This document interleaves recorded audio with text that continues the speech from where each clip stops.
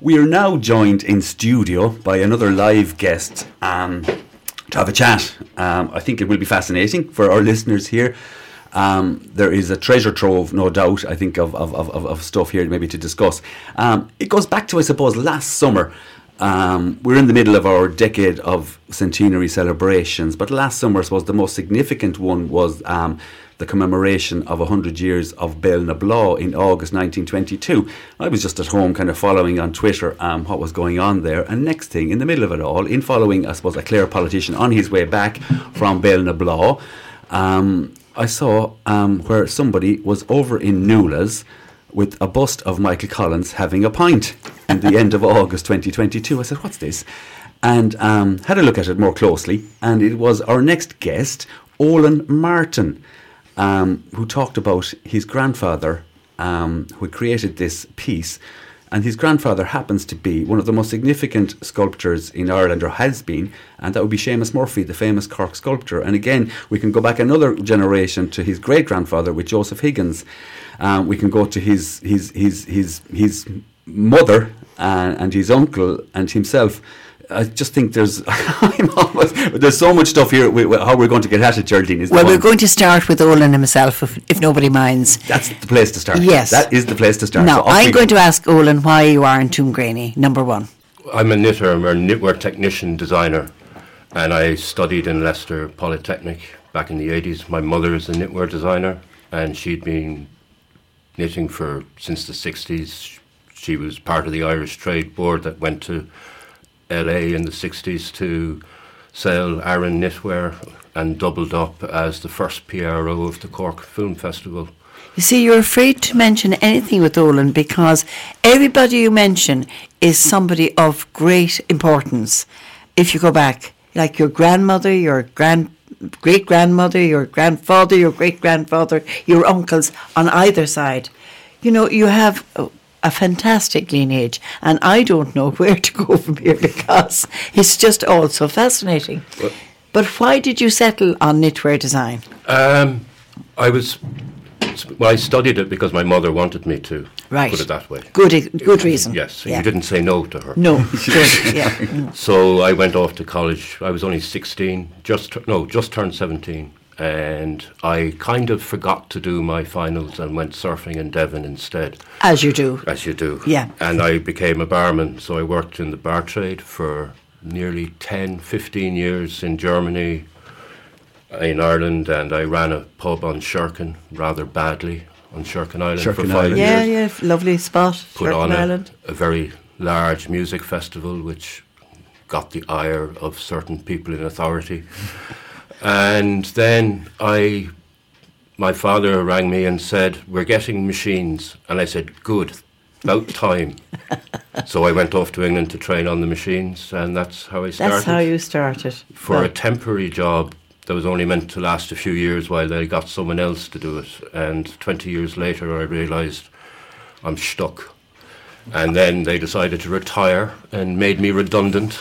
So I came to Scariff. That's how you then, your mum had a knitwear designing company based in West Cork. Yeah. Is that right? Yeah. In Baltimore. Produced, as you say, this kind of Irish trade. It became a kind of a part of the opening up, I suppose, in the 60s of the Irish economy and the Irish state in a lot of ways. Yeah, so bringing Irish design to the world. Yeah, she got paid to travel to the States and promote Aran knitwear.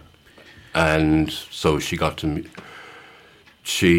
then met my father, and when she tried to steal his boat, and he volunteered to help her row it, and then admitted it was his, and they got married a few months later, and I came some time after that. But no, she was very driven, like she still is. Like she set up her own business, which in 1969. In an old Nissan hut that my grandfather brought over from England that he sourced. You know, the old things I used to have. Yes, the Second World War. That type of corrugated, semicircular. Yeah. So the factory started in one of those in the back of the house. Okay. And then father built his own house. And my grandfather, Seamus, installed this huge, massive granite fireplace in it that took a digger, could only lift one block at a time. got Right. it from Wicklow, Right. cut it in Wicklow, and then brought it down. So you just mentioned there your grandfather then, who you're on your mother's side, and was, as we say, Seamus Murphy, the sculptor. I suppose for some people, the well-known sculptor from Cork. Could you maybe outline a little bit about the family that would be Seamus Murphy? Seamus, he was taught by Daniel Corkery. That's right. Along with Frank O'Connor, and he was one of the people that Daniel Corkery sort of noticed, and he went to his father, who he was a train engineer on the Cork Railway. Your grandfather's father, your great grandfather. Yeah, my other great. Your other great grandfather. Your other great Your It grandfather. gets maternal very grand- confusing. Yes, it can be, Yeah. but okay. So he started doing modelling classes in the Crawford School of Art at night, but he was working for O'Connor's stonemasons, Learning his trade. so the dust, as it was called. So that was from the age of 14. Right. And in his book, Stone Mad, there are incredible stories of the Stonies and the dust, because he wanted people to remember who they were, Yeah. because it was a dying trade in the 50s. This and was by the even 1950s, the 1940s. Even the 40s, like concrete was coming into play. Turner's Cross Church in Cork was built of concrete. That's a famous Art Deco type Yeah. church, isn't it? A Yeah. kind of a very significant building in its own right in Cork. But your grandfather could see then that this trade he had been apprenticed in and had started to stone learn cutting. was starting to die out. Yeah, and so he decided to write this autobiography as a relatively young man, stone mad. Yeah, but he also wanted people to know about the itinerant Stonies, the guys who used to go around. And, people would have their doorsteps repointed so they wouldn't slip. yes, yes. So that would be, they'd go around with their bag of tools on the bus, Yeah. or hitch a lift, or, like, my grandfather famously always went by bus pretty much everywhere. Like, I remember he came to Sherkin, when I barely remember it, came to Sherkin to build a gravestone for Simeon O'Connor, who used to own a famous pub in Sherkin called the Jolly Roger, which was then O'Connor's. But my grandfather had this awful fear of gravestones falling down. Like, he hated going into an old graveyard and seeing all these leaning stones. Yes. stone. So he always used to insist on a 6-foot foundation for a gravestone. Unheard of, I'd say. And on Sharkin, it's solid rock. They can't even dig 6 feet. So it took a month to put up this gravestone. And my father had to row him in, or bring him in his fishing boat every morning and pick him up in the evening, which meant around midnight, because he'd be in the pub. And my father was a fisherman at the time, and he built his own fishing boat. So he was a shipwright. There's a lot of crafts.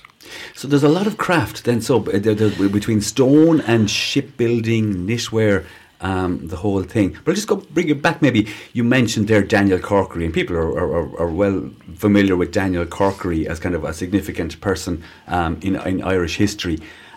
He recognised, like you say, something in your grandfather. He also recognised it in Frank O'Connor, the famous short story writer as well. He was a teacher, I suppose, in the truest sense of the word. He was a teacher. So your grandfather then, at a very young age, I think was he referred to the Crawford Gallery for classes, art classes? Yeah, that he type was of doing thing? modelling classes at night. Yeah, as clay models. So Yeah. he learned how to do the figures, which then become the plaster. You make with clay, and then you get a plaster cast of that, and then it goes off to be cast into bronze. Cast into bronze then. But he then won a scholarship from the Crawford to go to Paris, and he studied there with the famous American sculptor O'Connor. Yeah. And he became really good friends with his son, and they shared a squat basically in Paris. This would have been in the 20s, 30s? 30s. In the 1930s, yeah. I think, yeah.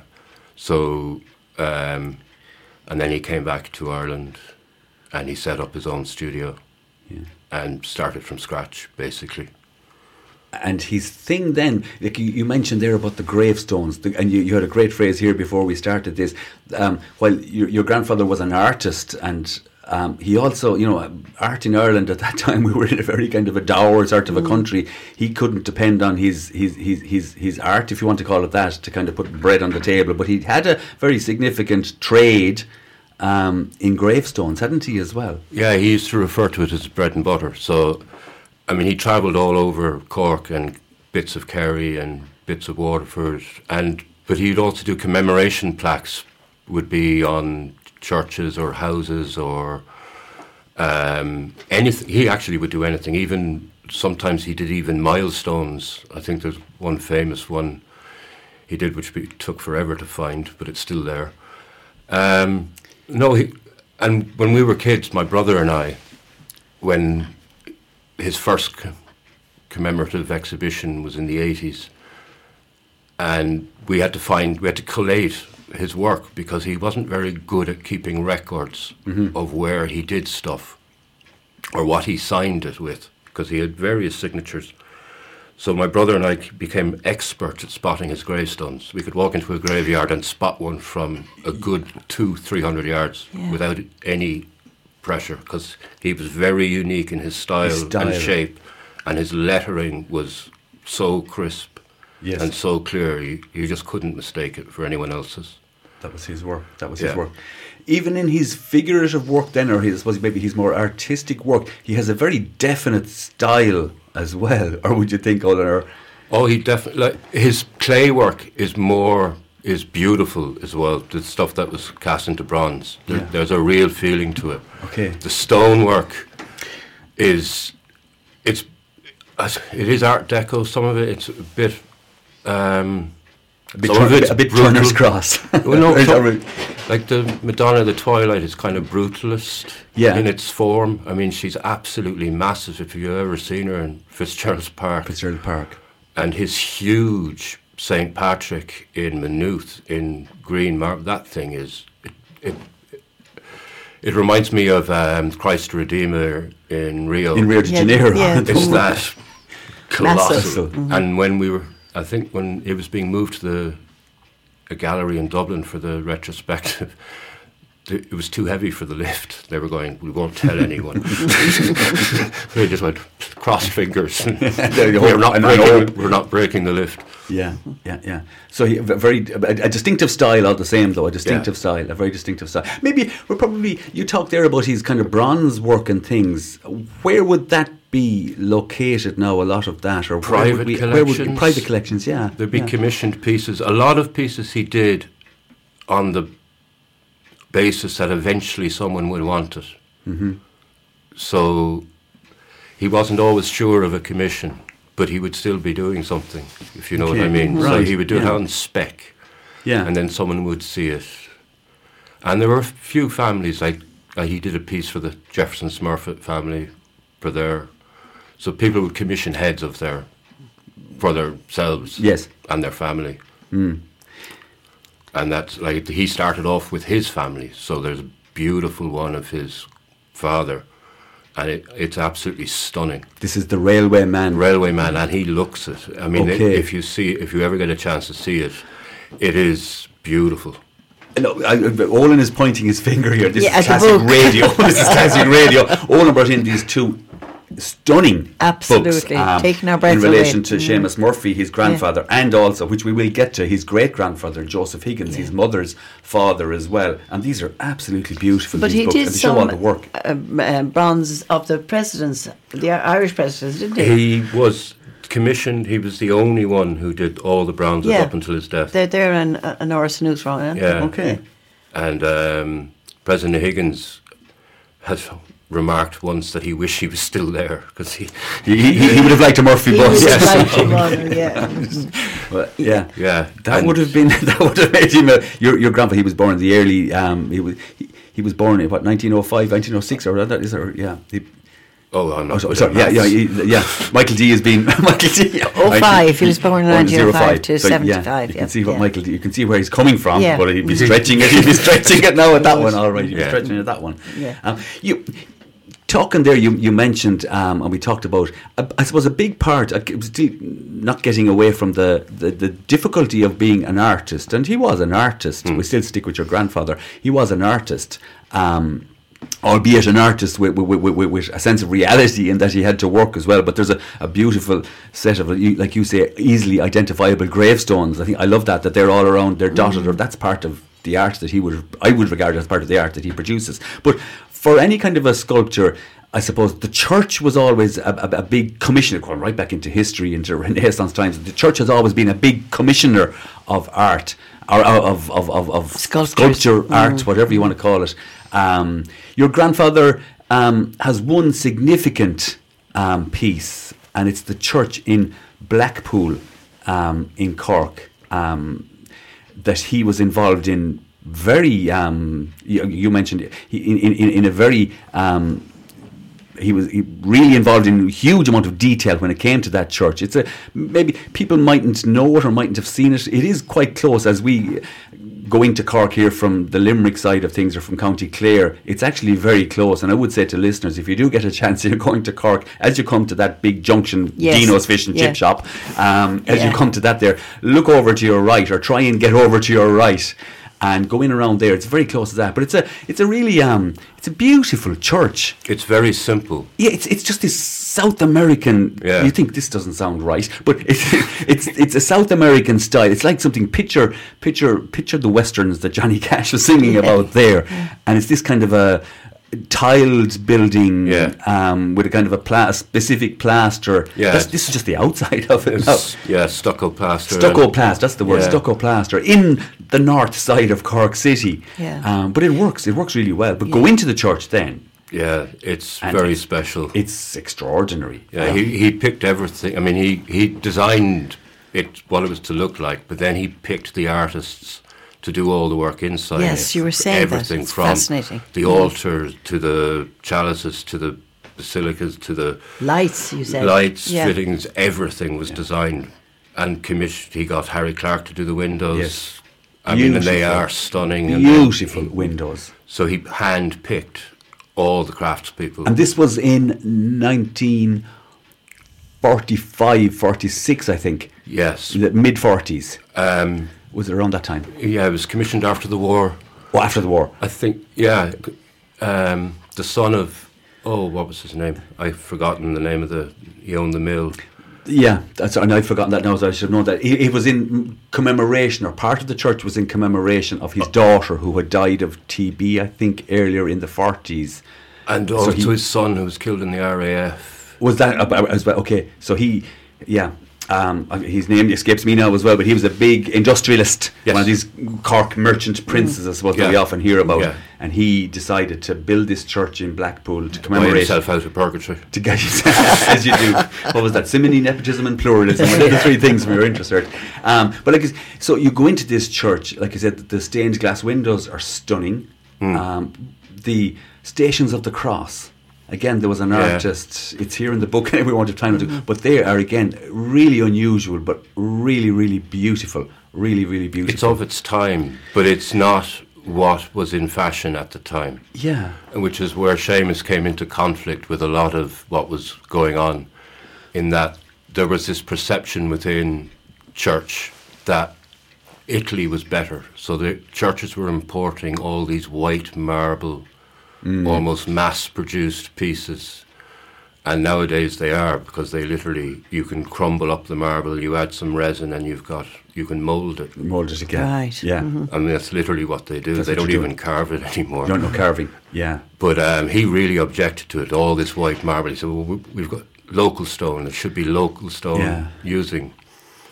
But and he came into conflict with that. So there isn't a lot of his stuff in churches, but there's a lot of outdoor stuff. So you've got St. Gubnus in Ballyvourney, which is a stunning piece with the bees going around it. The bees around, yeah.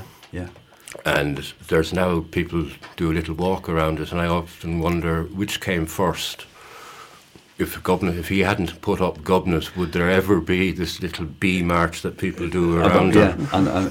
Yeah. And then there's pieces in the least expected places. Like you walked out, it used to be in McCurt or in Cork, you'd see the onion seller. It's a little bronze of a woman who used to be in the Cold Quay selling onions. Yes. And she's tiny, and you're going to know it's that small. he must have shrunk her down. Bronze was too, I don't know why, but she gets moved around the city. I'm always wondering where she's going to turn up next. She could be under that as well. Because whenever she gets in the way, she used to be in Winthrop Street, and then they moved her. When she gets in the way. And there's another little piece, I think, in Cork, a dog drinking bowl. Yeah, Madri. Yeah, it was outside a pub. It was for the stray dogs. Stray dogs of Right. Cork. Seamus Murphy was thinking about those that needed a drink and might not have had easy access to water or a drink. Yeah, so that's on Patrick Street. Yeah. That, he did odd things like that.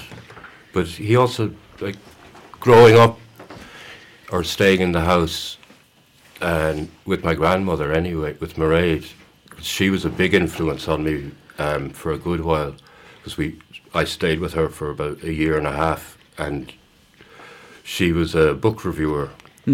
So there'd be a box of books, and on the table would be a thesaurus, a dictionary, a typewriter, an ashtray, a bottle under the chair. So she was at work. She was Fag. A well-known woman in her own right. Oh, yes. Yeah. She was a designer as well. She designed the Paddy bottling label and the Cork Dry Gin. So if bottle people and just picture that in your head now, your bottle of Paddy whiskey at home in your drinks cabinet or your Cork Dry Gin, and just picture the design that's there on that label, and that was created by and your if you grandmother. look at the Paddy one, I don't know if you ever noticed, but Munster is the only one that's the right colour. Is that right? Yes, I was just going to say there's a map of Ireland on it, but I can't. Yeah. Well, Ulster right. is blue. Okay. But he swiveled the other three around, so suddenly Ulster is green. Green. She rotated them. Right. Okay, I must have a look at that. I haven't realised that. Yeah. I haven't realised that. So they definitely, there's a sense as well when you look around it, when you read around it. Your grandmother and your grandfather, they worked very well as a team, if you want to call it that, or as a couple in relation to the arts. Oh yes, Yeah. well, not just them. They were kind of like, I suppose, the Paris equivalent of a salon.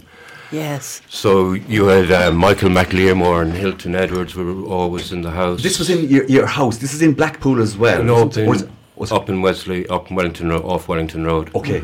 And like Leon and Jill Uris were all frequent visitors. Paddy Kavanagh, frequent visitor. So this was like this salon type culture where people came and discussed the great topics of the day through the medium of art, perhaps. That or type of thing? they would be down in the back bar, or I think it was the Palace Bar in the Everyman Theatre, because you could lock the front door and the bar was in the middle of the building, so no one could see if anyone was in there or not.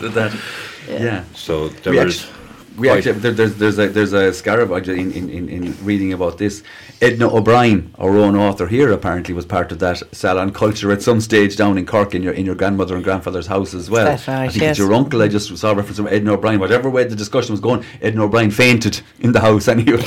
So if Edna O'Brien fainted, it must have been serious discussion. It must have been serious discussion. Yeah, and Sean O'Riordan, who was my uncle's godfather. I mean, he was in the house, and I remember him quite well because I remember when I went to secondary school and he was in your Irish. He was in there, and I was going, "Oh Lord, no! Sean How do I get O'Riordan. out?" And the poem was about my bloody uncle, Colin, and the teacher went, "You must know this." And I said, "I knew him, but he never spoke Irish. He told us stories in English." Yeah. But yeah. No, you Sorry, I was just going. Well, you don't want to leave Seamus Murphy, maybe perhaps. No. I was just going to say. Now you had a great grandfather, but it must have been on your maternal Yes.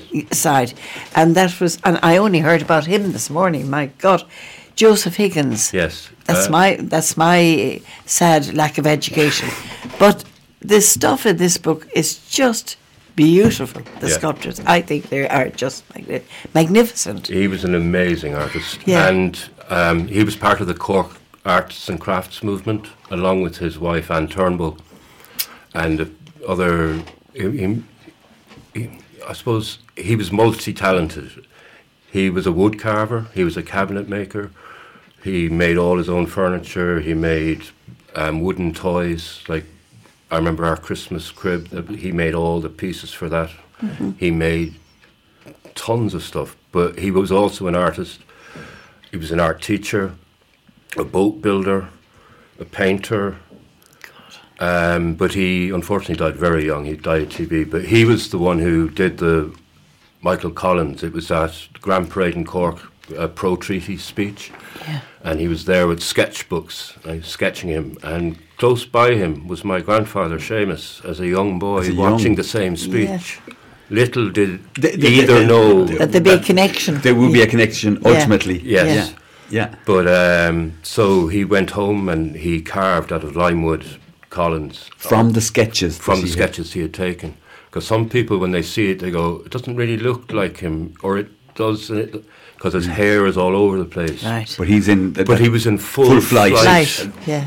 And he had a big mop of hair. Yeah. He did. Yeah. So, and a lot of people remark it looks an awful lot like JFK, and sometimes it does a little bit. Well, that has occurred to me before, actually. With Michael Collins about and the Michael hair, Collins, possibly, and the hair, yeah. And the height, you know. And Yeah. and so he carved that out of Limewood, and that was about a month. It was very close to when he died, because on the wooden one it says when it was done in 1922, and then unfortunately he died. A lot of his work was destroyed. He had a studio on the Western Road, just before the Western Road, Washington Street, and it was ransacked by the Black and Tans. And Burning of Cork. I think that even came after. Was He it? was all over twice. Previously, he was okay. Yeah. Okay. So they smashed a lot of his stuff. But he had sold, UCC had bought some stuff of his before that. So he was getting work. So all his stuff. So you're talking about kind of the early 1900s or the Yeah. 1910s. That A lot of it- second decade of the last century. I presume around then. Yeah, and a lot of it was done in wood because he couldn't afford even stone. Yeah. Yeah. But there are some marble pieces that exist, and they are stunning. A lot of his stuff was carved in wood, and then Seamus and my grandmother Mairead, they cobbled together money and had them cast in bronze, so at least there would be a yes. bronze A bronze version Yes, of yeah. yeah. of all the wooden ones. And Michael Collins, he got woodworm. Oh, the poor man. The lime-wooded Michael Collins. got Yeah. over him, right? But they cured him of the woodworm, and I am going to admit something on radio that my family. Oh, don't if you don't have to. Oh, go for it, Roland. Go for it. I think it was in about 2000. Oh, maybe. Oh, it was a while ago. Call it a while ago, but I should have known better. I picked him up by the ears to have a look, and he came off. He slipped. His ears came You off. know, I had the ears, and the head was on the floor. Oh, God. Did it smash? No. No. But I to this day, I don't think anyone has noticed the super glue that's holding his ears on. Wonderful stuff, super glue. Very fast acting too. You should maybe just lift the bronze ones in future. Maybe you might have a better chance. They're very heavy. Now, Olin, what other people in your past are... Well, Mike, I did mention that I'm not the first Martin to come to Scariff. That's No, right. you You did. said that here. Yes, yeah, that's right. Interesting. My father's father came here just before the war, late 1930s. I'm not sure which year, but he was travelling around Ireland installing Blackstone single-piston diesel generators for creameries. And they would arrive in a crate, and he was given a car and a tent, and he would go camp beside wherever the engines were going to be, Yeah. and then the shed was built around them. So they had to be bolted first, Bolts down first. and then they'd build the shed. Right. And he would make sure they worked. And he was in Scariff. He installed the one in Scariff Creamery. And I remember my sister, who lives in Labashida, weirdly, Labashida. and she said to my grandfather when he came from Sussex to visit, I bet you never heard of where I live. And he said, where? I said, Labashida. Been there, 1938. Installed an engine.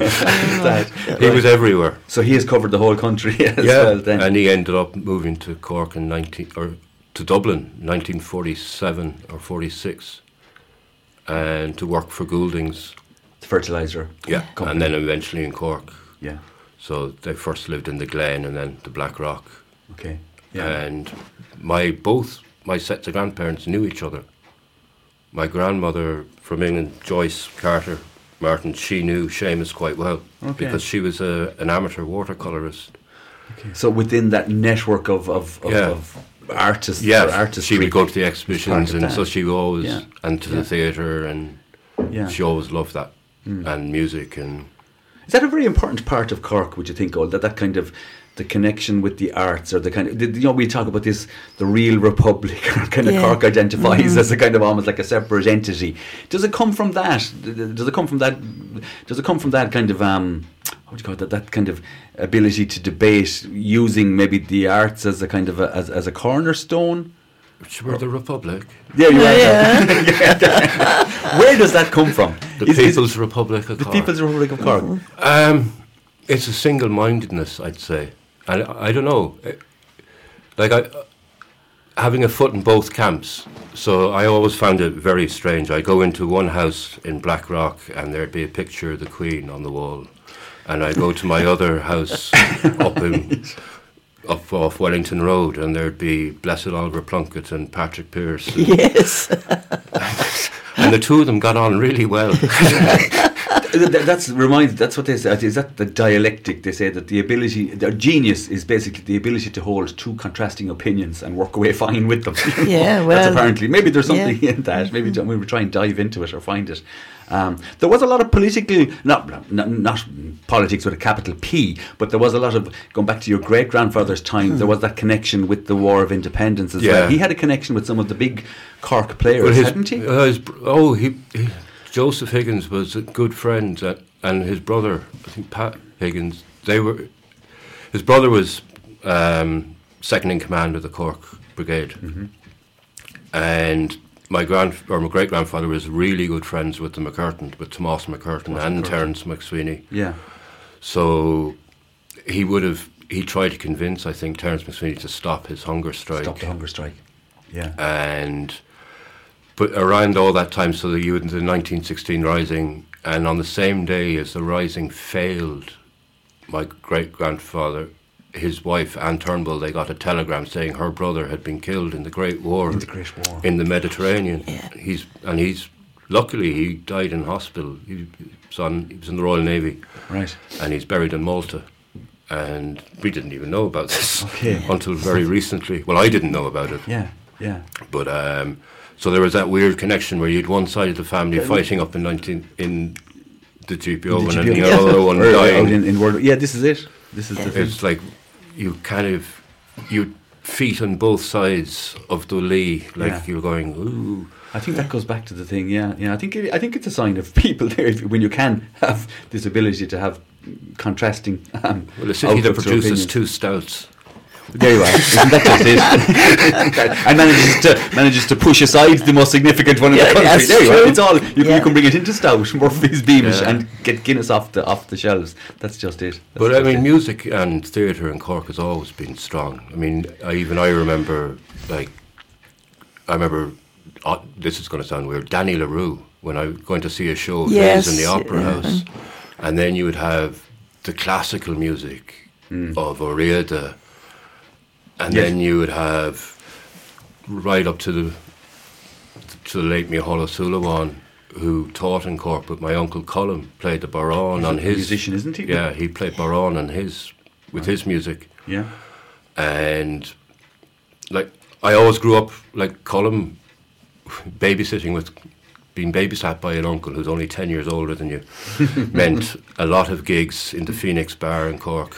Okay. And then which sadly isn't with us anymore, but I mean he still plays regularly and produces music. And then his sister Orla is a novelist and book restorer, and that's Colin Murphy.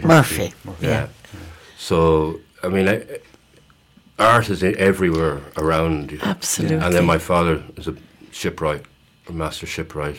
Yeah. So. And we'll just come full circle. We'll go back yourself, you and your knitwear design. You know, you're here now with McKiernan's for the last 4 years now at this stage. Is that too long? Was it yeah. How do you find East Clare? How do you find the designing of knitwear now at this stage? I'm enjoying it. It's fun. What influences you if you want to create something? I get told. You get told. Right. I obey words on top. Those on high. Do it untold.